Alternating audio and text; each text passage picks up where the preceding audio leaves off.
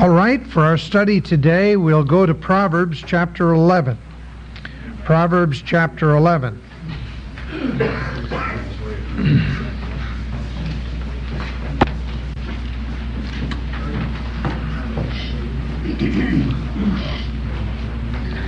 Now, it's a little warm in here, so hope you don't fall asleep on me, okay? I'll try to keep awake too. And Proverbs chapter 11, verse 17 says, "The merciful man doeth good to his own soul, but he that is cruel troubleth his own flesh." The merciful man is chesed. It's the Hebrew word. It means loyal love, steadfast love. We began last week looking at this word a little bit and learning a little bit about it. It's an action word. It's a word that speaks of an action love, deals in kindly deeds, and probably the most prominent place where this is used is in Psalm 136, where 26 times, once in each verse, there is the declaration for his mercy endures forever, for his chesed, his loyal love, his action love, his steadfast love endures forever. Now in the book of Proverbs, you find it in chapter 3 and verse 3, where it's giving the introduction to the book of Proverbs. Beginning at verse 1 there, it says, "The Proverbs of Solomon, the son of David, king of Israel." Here's the purpose now: to know wisdom and instruction, to perceive the words of understanding, to receive the instruction of wisdom, justice or righteousness, and justice and equity.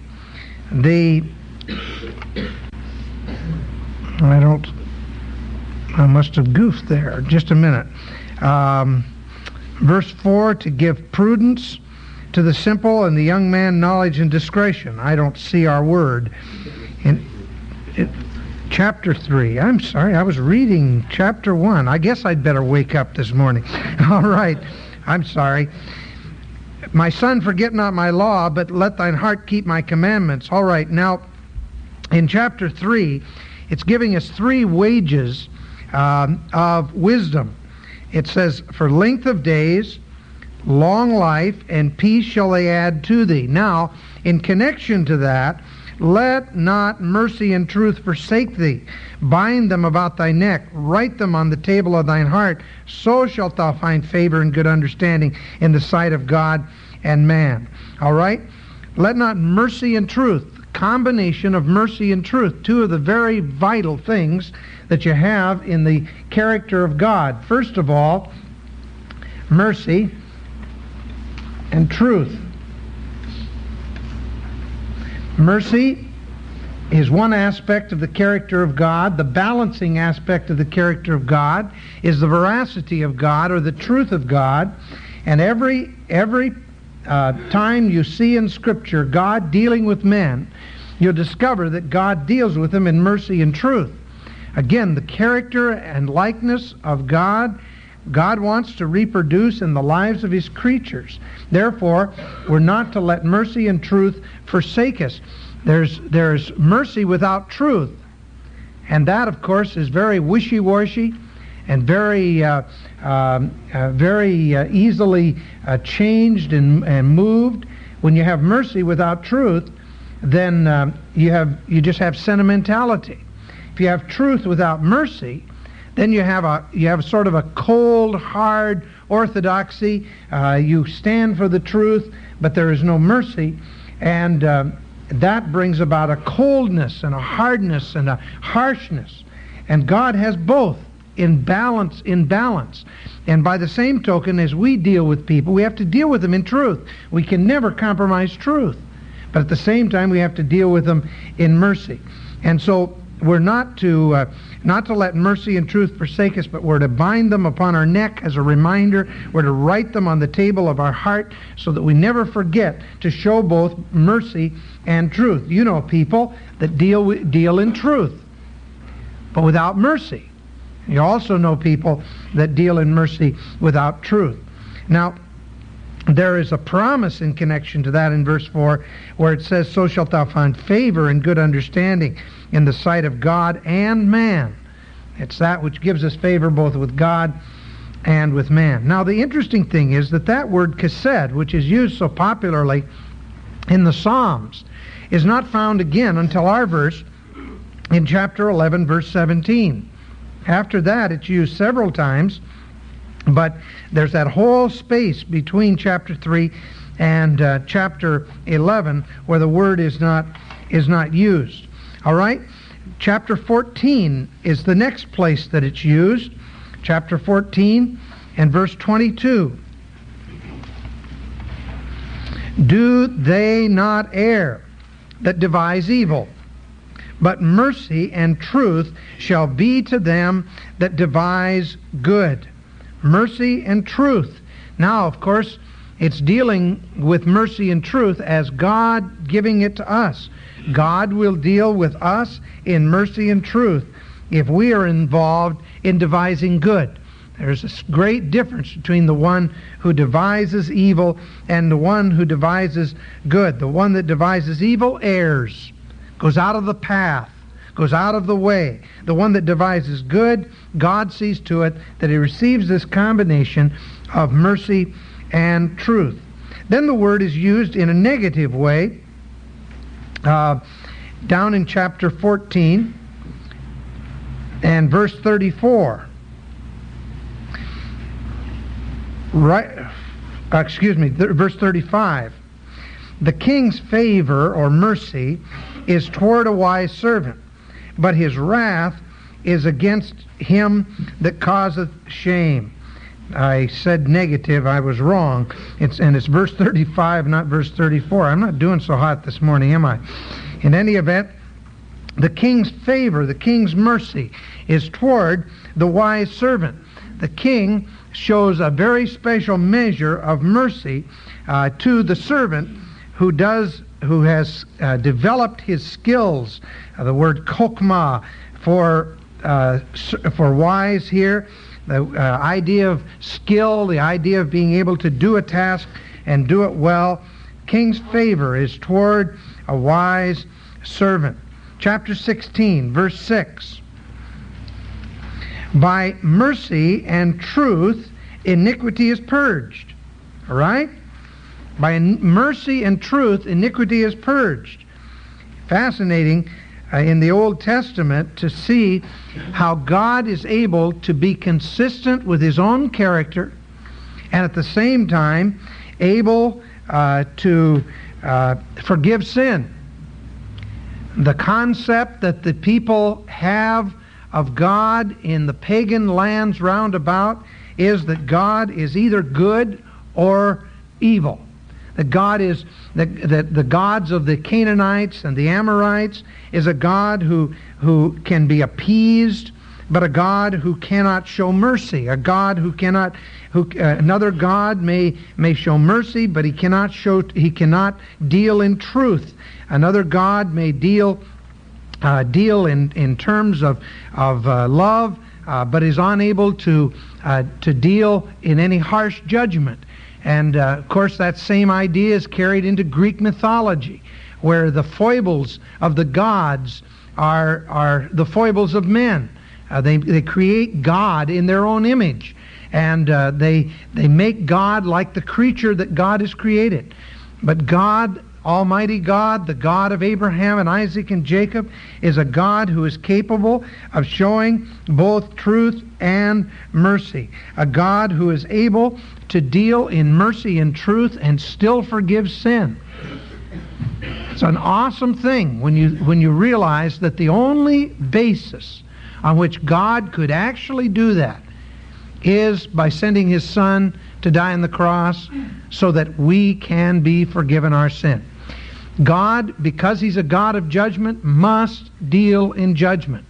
But Jesus Christ was an adequate sacrifice, which allowed God to deal in truth, without compromising his veracity, but yet at the same time to deal in mercy. And in mercy and truth, he was able to purge iniquity. And by the fear of the Lord, men depart from evil. Chapter 19 and verse 22.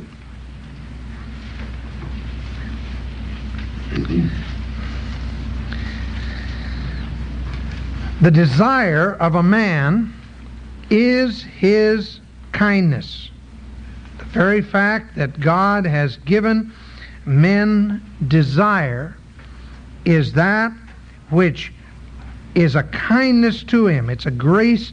It's a matter of God demonstrating his grace and his mercy to men. And a poor man is better than a liar. Again, one of those comparative dishticks. A poor man better than a liar. But the desire of a man is kindness. The God bestowing upon a man that which gives him motivation and purpose as far as his life is concerned. Chapter 20 and verse 6. Most men will proclaim every one his own goodness. Most men will proclaim every one his own goodness. Most men would like to be known as those that show a loyal love, a steadfast love, and yet a faithful man who can find. Chapter 20 and verse 28, twice the word is used. Mercy and truth preserve the king, and his throne is upheld by mercy. Chapter 21, verse 21.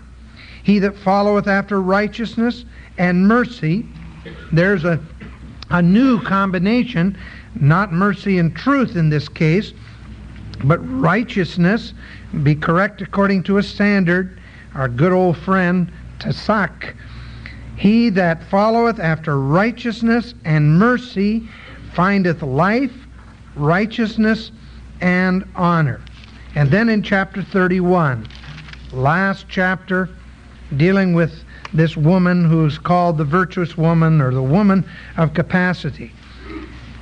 She opens her mouth with wisdom, and in her tongue is the law of kindness. So there is where the word is used in our particular book, the book we're studying, the book of Proverbs, and used those several times, giving us the concept and idea of this loyal love. Now, the hero of verse 17 of chapter 11 is the merciful man. The Emphasized Bible translates it loving kindness. Young's literal translation translates it kind. The translation of the Old Testament Scriptures from the original Hebrew, which is a very rare translation, uses the word benevolent. That's maybe a good word to have the all-embracing idea of chesed here. New American Bible and the Berkeley translation both have the word kindly. The Jerusalem Bible has the word generous. It's loyal and loving kindness in action. You can't say it's love. There's another word for love. But it has the idea of love that is kind as to its nature and also steadfast. A love that is loyal. That's the idea of the word. Remember in Acts chapter 20 and verse 35, the Apostle Paul, speaking to the Ephesian elders, he quotes the Lord Jesus Christ as saying, "It is more blessed to give than to receive." That actually is what we call an agraphe. It is agraphe. The reason it's an agraphe is it's not a writing. It's not the word graphe for write. Negates it. And the agraphe is a quotation from the Lord Jesus Christ that is not recorded in the Gospels. I don't know how Paul knew, except that Paul may have been acquainted with those that told him that Christ said this. But of course the Holy Spirit put it upon his heart and inspired him to write it. And he said, the Lord Jesus said, it's more blessed to give than to receive. And that little verse is really something that speaks to us in terms of kindness. It's more blessed. God says that the blessing of the Lord is not in the ability to receive that which others may give you, but rather the blessing of the Lord comes in your ability, the ability that God gives to you and to me to show kindness, to show mercy, to show graciousness to others that are round about us. In the Sermon on the Mount, remember that Christ said, "Blessed are the merciful, for they shall obtain mercy." Blessed are the merciful. Happy are the merciful. God wants us to have that attitude of being able to look at the other fellow and being able to give him the benefit of the doubt. You ever hear that word in the New Testament called forbearance? The Greek word simply means to make an allowance for the other person's faults. To make an allowance for the other person's faults. To be able to look at an individual and to say, well, yeah, he's only human. And if it had been me in the same position, I might have made the same mistake, identifying with him. That leads then to an attitude of mercy. Take it easy on the other guy. Show mercy. It is a privilege. It is blessed to show mercy. It is a blessed privilege of the believer in Christ and the one filled with His Holy Spirit to be able to look at that other fellow and to forgive him and show him mercy. There's some people say, well, I'll forgive him, but I won't show him mercy. Well, you see, you can forgive him mentally. Showing mercy is demonstrating steadfast love to that same individual.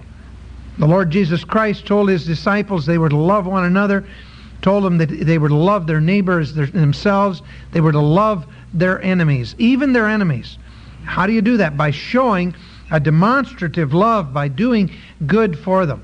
And when a person shows mercy, that individual then is a candidate for God showing mercy. It's not as though God doesn't show mercy automatically because of His own character. He does.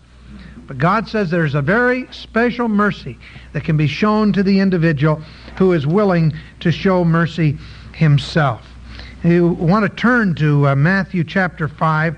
There's a very interesting sequence here in this 5th chapter in reference to the Sermon on the Mount and the Beatitudes in particular. You know, there are 8 attitudes here that are dealt with in the Sermon on the Mount. And verse 3, it says, "Blessed are the poor in spirit." This is the humble individual. And actually the word means to have a right evaluation of yourself toward God. As Trench puts it, it's not a matter of you saying you're humble. It's not a matter of you saying you're nothing. It's taking it by faith. It's understanding and recognizing that when you compare yourself to God, that you are humbled before Him. You're utterly dependent upon Him. And then, of course, in verse 4, "Blessed are they that mourn, for they shall be comforted." And verse 5, it says, "Blessed are the meek, for they shall inherit the earth." And verse 6, "Blessed are they that hunger and thirst after righteousness, for they shall be filled." Now there's a very interesting thing here. The first thing you have is the kind of anti-pride attitude, all right? In other words, you see yourself as you really are before God. You see yourself as creatures of the dust. You see yourself humbled before Him. The second thing you have is "Blessed are they that mourn," which really has the idea of mourning because of sin. It's actually hating what God hates.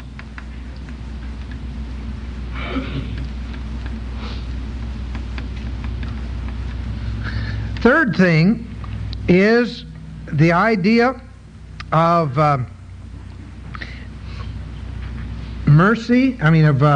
meekness. No need to react.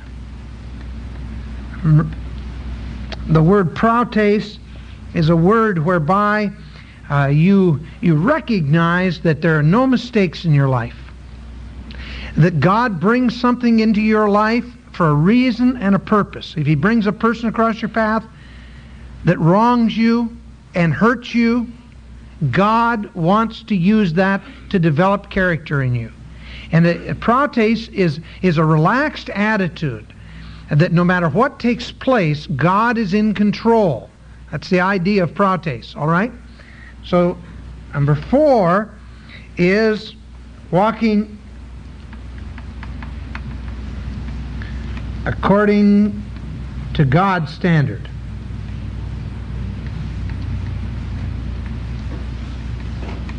All right? Now, those 4 things are attitudes Godward.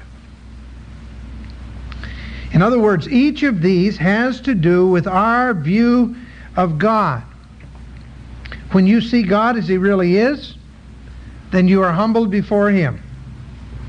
When you see how God hates sin and how God is grieved over sin, then you mourn over sin. When you see that God is in control of every circumstance of your life, then you don't have to react.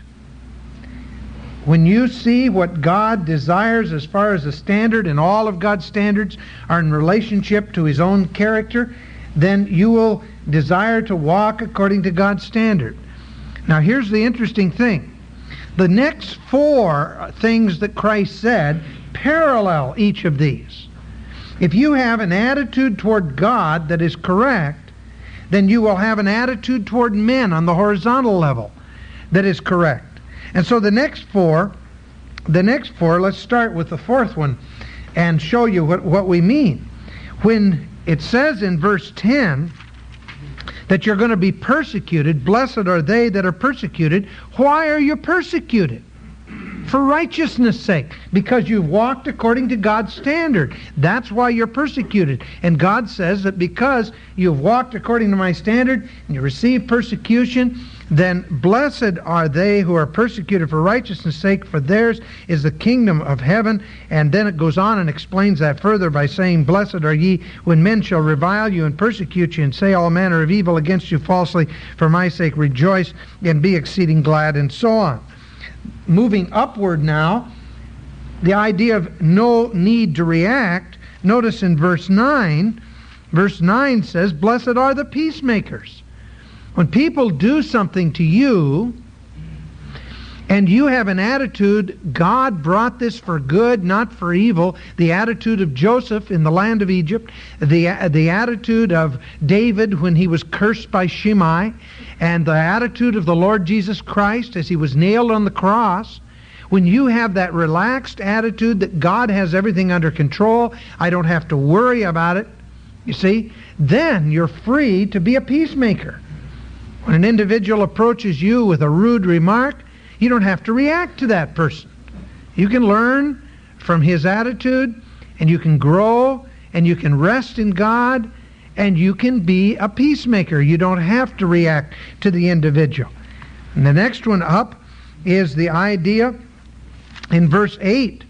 Blessed are the pure in heart, for they shall see God. When you hate what God hates, then there's going to be a pure life, a pure heart that is going to be presented, an honest and good heart that will be presented. Now, why did I begin backwards? I began backwards because it's this first one that relates to the verse we mentioned a moment ago, verse 7, blessed are the merciful. Merciful.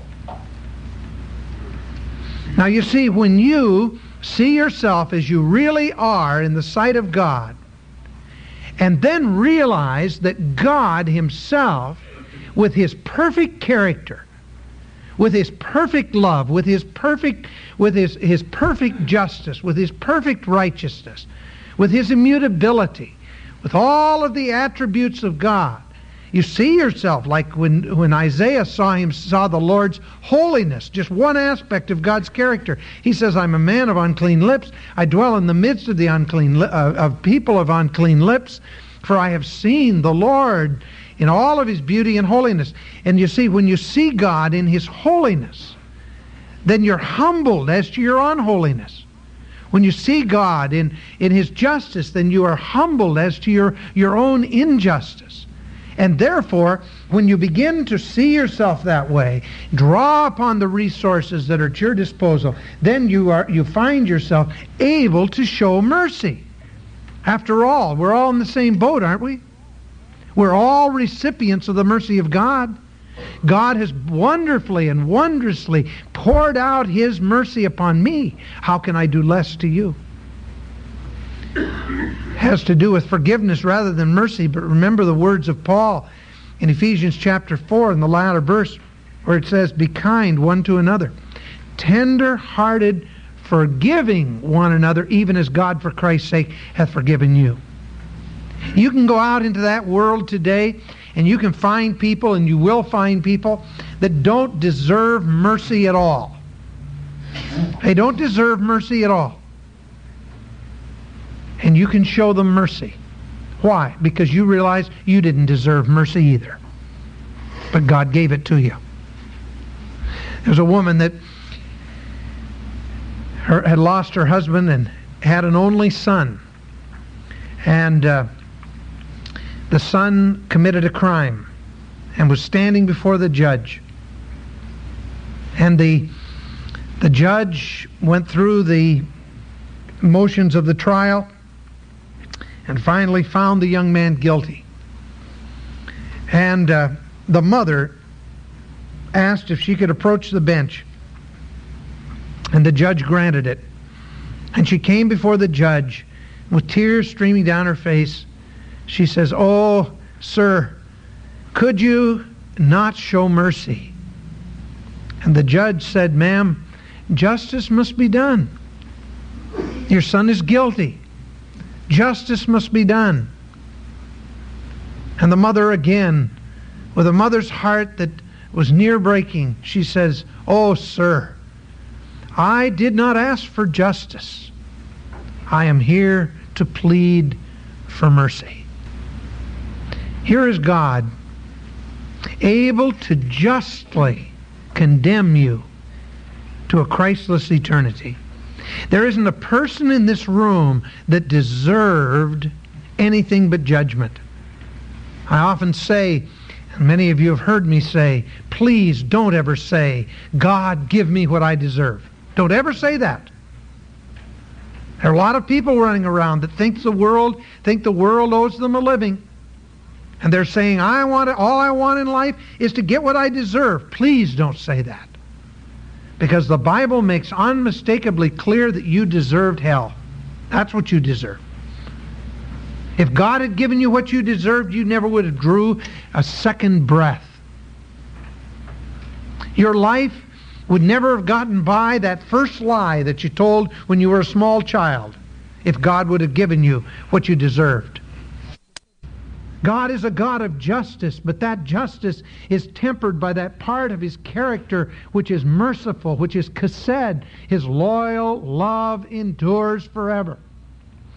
And it's our wonderful privilege to be the recipients of that kind of mercy. The God of the universe who not only could condemn us to hell, but according to His own character, must condemn us to hell. What did He do? He chose to bear the brunt of judgment and take it upon His own Son in order that you might be forgiven. That's an expression of chesed. So you look at those that you work with today, you see a man who doesn't deserve mercy at all, and you have it within your power to show justice or mercy. God figured out a way whereby He could be consistent with His justice and consistent with His mercy. And by His grace, He wants you to do the same thing. And sometimes it means bearing the brunt yourself, taking that force upon yourself in order that you might be freed to show mercy to the other individual. Say, but I've taken enough guff. Have you ever thought how much guff you give God? How many of you today, the very first time you heard the gospel of Jesus Christ, you responded? Usually we have one or two. What if God had said, all right, you've heard it, you've had your shot, no more chance, and walked away, and you never had a second chance to hear the gospel? Dear Oswald J. Smith makes a statement trying to stir people up about missions, a statement I can't agree with at all. What he says is this: no man has the right to hear the gospel twice until every man has heard it once. Boy, I'm glad that's not true. Because if that had been true, if it was true that God operated on the basis that he was going to get the gospel to every individual once, and he wasn't going to start over until after he had gotten it to everybody, none of us would be saved today. Because none of us responded the first time we heard the gospel, right? Very seldom does a man respond. Once in a while, there'll be a few. Once in a while, a person will hear the gospel, and the first time, and he'll say, my goodness, that's wonderful news. Why didn't somebody tell me sooner? And he'll accept the Lord. Most of us hear it, we're a little skeptical. Wouldn't it be something if God was not a merciful God, and when you said, I'm skeptical about that, I don't know about that, God says, okay, zap. And yet what do? We say, I can't take any more guff from that guy. If you don't take any more guff from that guy, should God take any more guff from you? Have you gotten to the place in your life where you are so sure that you're not going to goof before God, that you no longer need God's mercy, that you can look at that other fellow and not show him mercy? Luke 6 records the Sermon on the Mount a little bit differently than Matthew. And in verse 36,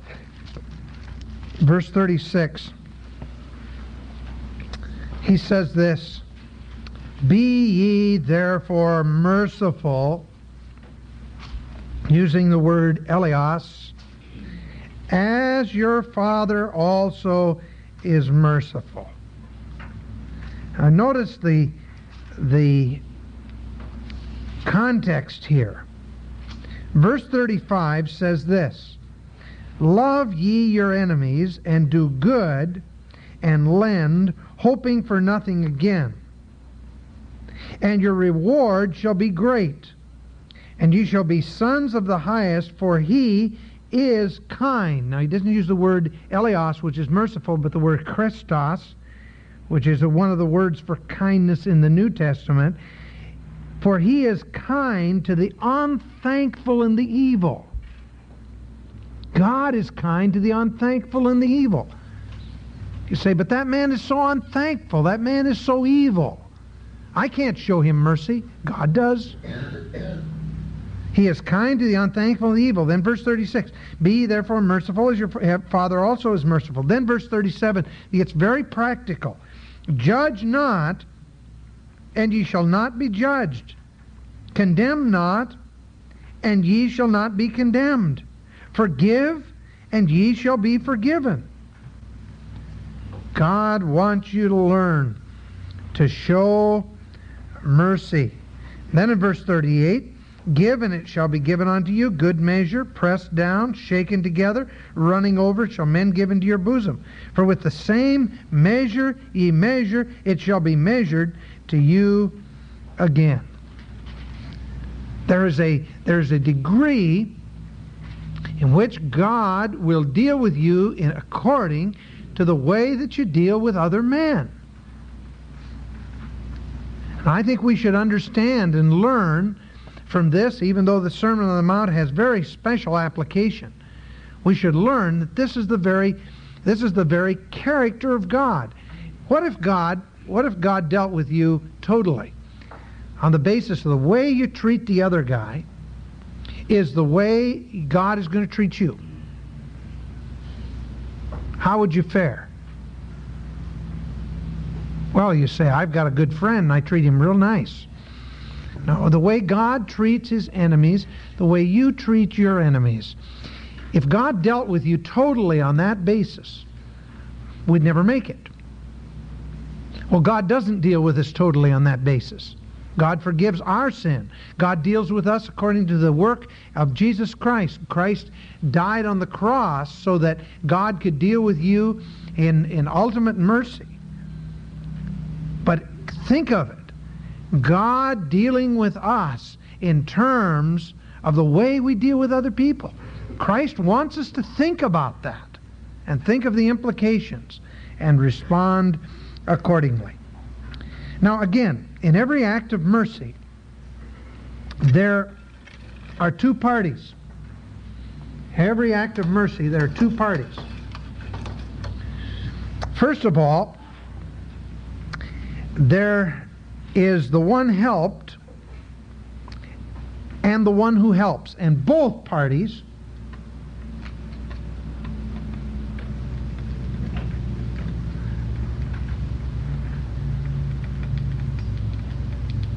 one who helps and the one helped, both parties benefit. There is benefit to both. Both get. But the larger share is no doubt given to the person who was the giver, because he lives in an atmosphere of benevolence, an atmosphere of mercy. Even Christ, who gave his life for our sins, was the benefactor. It says he sees of the travail of his soul and is satisfied. Jesus Christ, who for the joy that was set before him endured the cross. Wherefore God also hath highly exalted him and given him a name which is above every name. Through the death of Jesus Christ, where we benefited enormously, Jesus Christ received benefit, tremendous benefit, because that's the way with which God deals with his creatures. Look with me at Psalm 112. Psalm 112.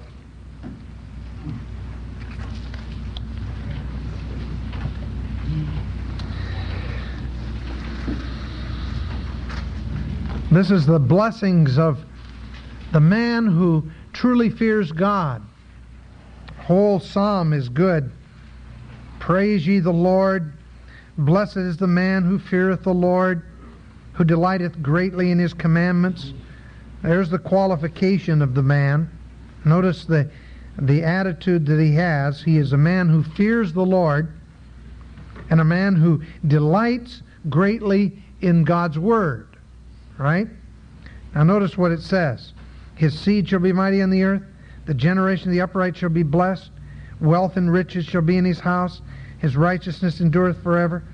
Unto the upright there riseth light in the darkness. He is gracious and full of compassion and righteous. A good man showeth favor and lendeth. He will guide his affairs with discretion. Surely he shall not be moved forever. The righteous shall be in everlasting remembrance. He shall not be afraid of evil tidings. His heart is fixed, trusting in the Lord. His heart is established. He shall not be afraid until he see his desire upon his enemies. He hath distributed, he hath given to the poor. His righteousness endureth forever. His horn shall be exalted with honor. The wicked shall see it and be grieved. He shall gnash with his teeth and melt away. The desire of the wicked shall perish. All right? Now verse 5, notice what it says. A good man showeth chesed. A good man showeth mercy. One of the tests of a good man. And with it he lendeth. It doesn't mean to lend in the sense of lending on interest or usury. It means to lend in the sense of being generous, giving, like it said in Luke 6. Give or lend, it says, expecting no return. It means to give without expecting anybody to return. A good man showeth favor, and he demonstrates it by being willing to give to others even when they, or even especially when they can't pay us back. Psalm 41.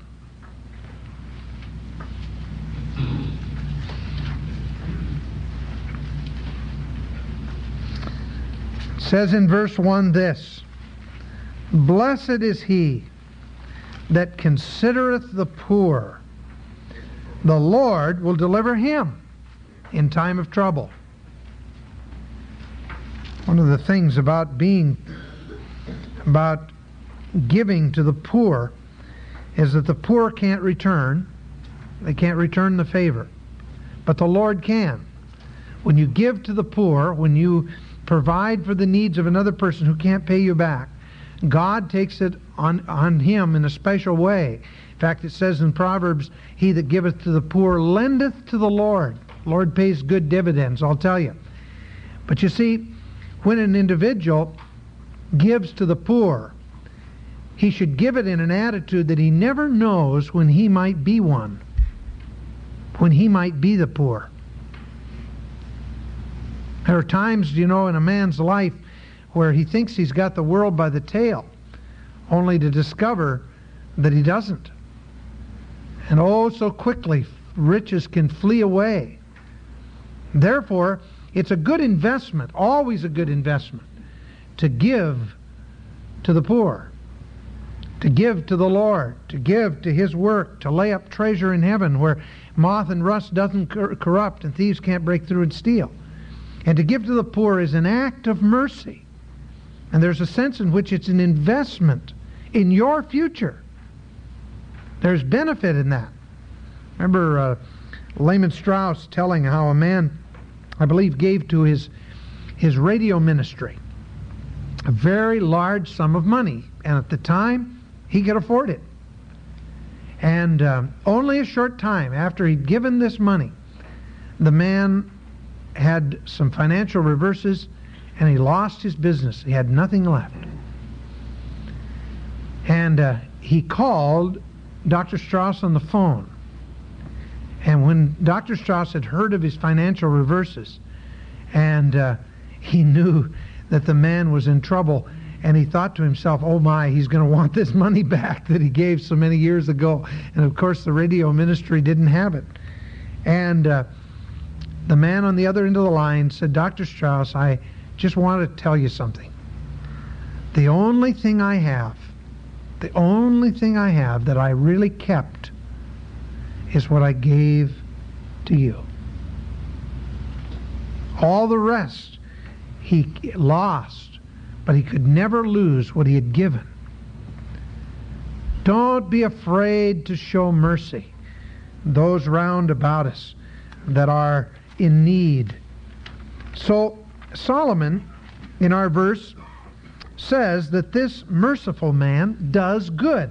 That would have to be one of his characteristics. The word is gamal. Gamal is a word that means to recompense. To recompense.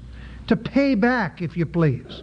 And incidentally, it can be used either good or evil. To recompense an individual with evil is to pay him back in kind. A person slanders you, you slander him back. That can be recompense. And the same word is used. So you have to look at the context to find out whether it is a good recompense or an evil recompense. This form is used with merciful in the sense of reward or benefit or being a benefactor, and therefore to recompense with good. Proverbs 22 and verse 22, it says, rob not the poor because he is poor. It's a good reason not to rob the poor. Neither oppress the afflicted in the gate. For the Lord will plead their cause and spoil the soul of those who spoiled them. There's a good warning to remember. There is a recompense that comes upon men who are doing evil, and the Lord makes certain that they receive their just and due reward. If you go over to Jeremiah 51, Jeremiah 51, you see this word gamal used.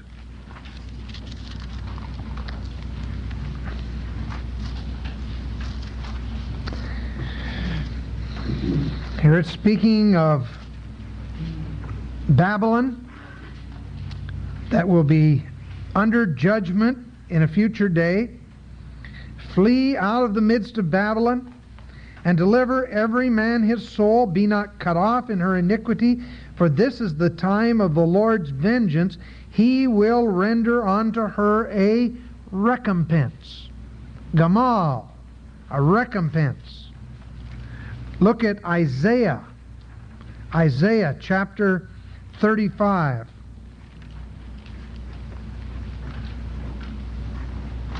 And verse 4. Verse 3 says, strengthen the weak hands and confirm the feeble knees. Say to those who are of a fearful heart, be strong, fear not. Behold, your God will come with vengeance, with a judgment upon the earth, even God with a recompense, with a gamal. He will come and save you. Isaiah 66. Isaiah 66 and verse 6.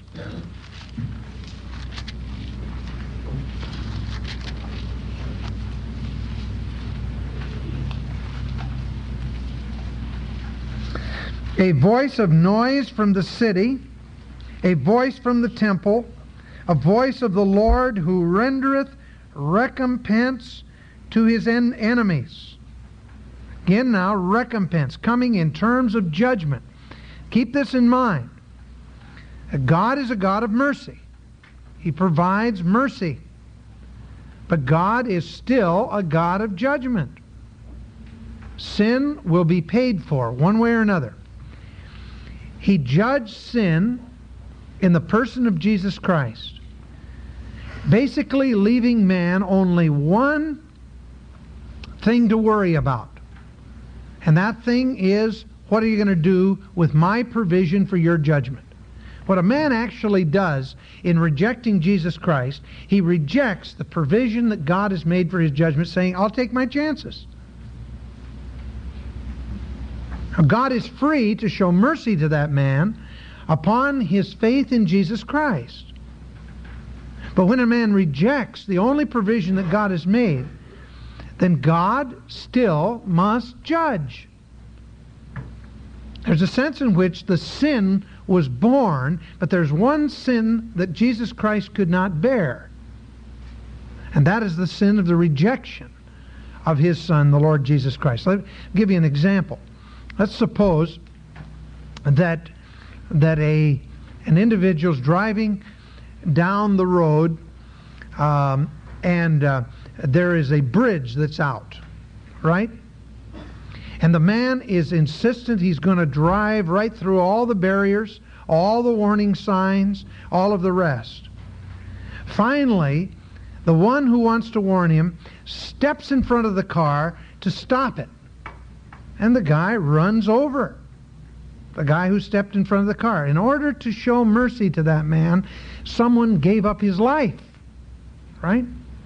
He continues to drive down the road, ignoring still warning signs, all of the things, and especially having ignored the person that he ran down in the road. He's insistent, I'm going to go this way.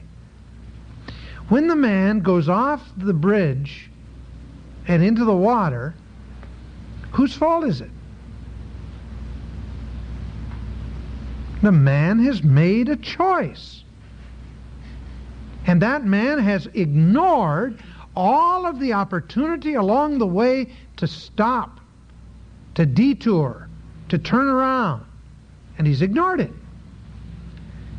The man will still die in that crash because he has ignored the mercy that has been shown to him. And men and women today somehow have the notion that it doesn't make any difference what they do. God is a merciful God, and God is going to do good to them, no matter what they do. Don't be so foolish. It would be absolutely inconsistent with the character of God to allow that. There's a way that seems right unto a man, but the end thereof is the way of death. And the time will come where this world, going pell-mell its own direction, ignoring all of the warning signs, will have payday. There's a great preacher by the name of Robert Lee that used to preach a message called Payday Someday. Payday someday. And when a man says, I'll take my chances, then he will have to face God as his judge. Right now he can face him as a merciful, loving God who makes provision to rescue you and to keep you from hell. But in that day, he will face him as judge. I trust today that you're ready to meet him face to face because you're robed in the righteousness of Jesus Christ. Isaiah chapter 59, verse 18 says this: according to their deeds, accordingly he will repay, recompense. Fury to his adversaries, recompense to his enemies, and to the coastlands he will repay recompense. God will judge. Psalm 103. Psalm 103.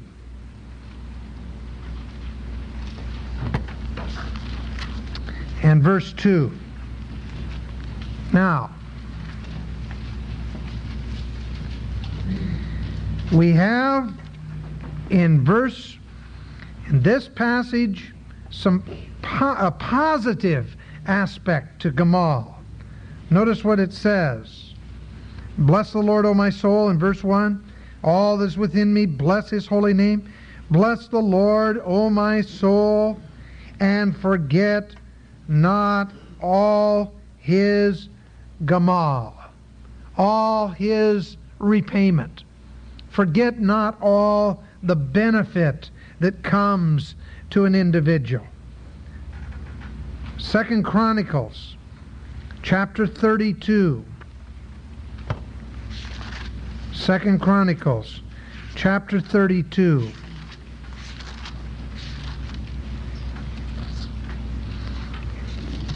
And verse 25.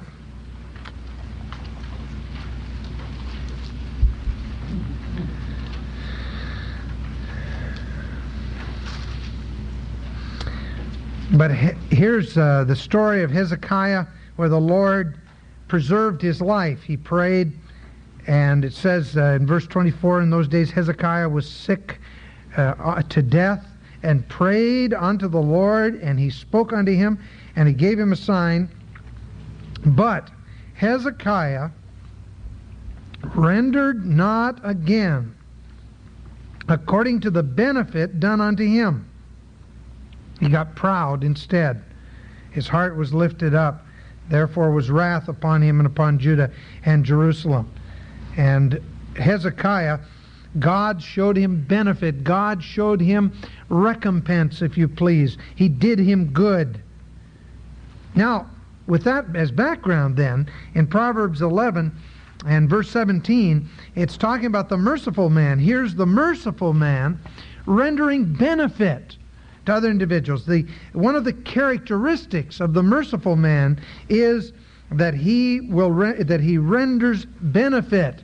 Now we know already that it's a matter of rendering benefit to those round about him. We already saw how a merciful man renders benefit to the poor. We see how the merciful man renders benefit to his enemies. All of those things are true. But in this particular place, the merciful man renders benefit to his own soul. To his own soul. When he does good toward others, he is actually reciprocating toward himself. He is rendering benefit toward himself. We think sometimes that when we do something for someone else, that they benefit greatly.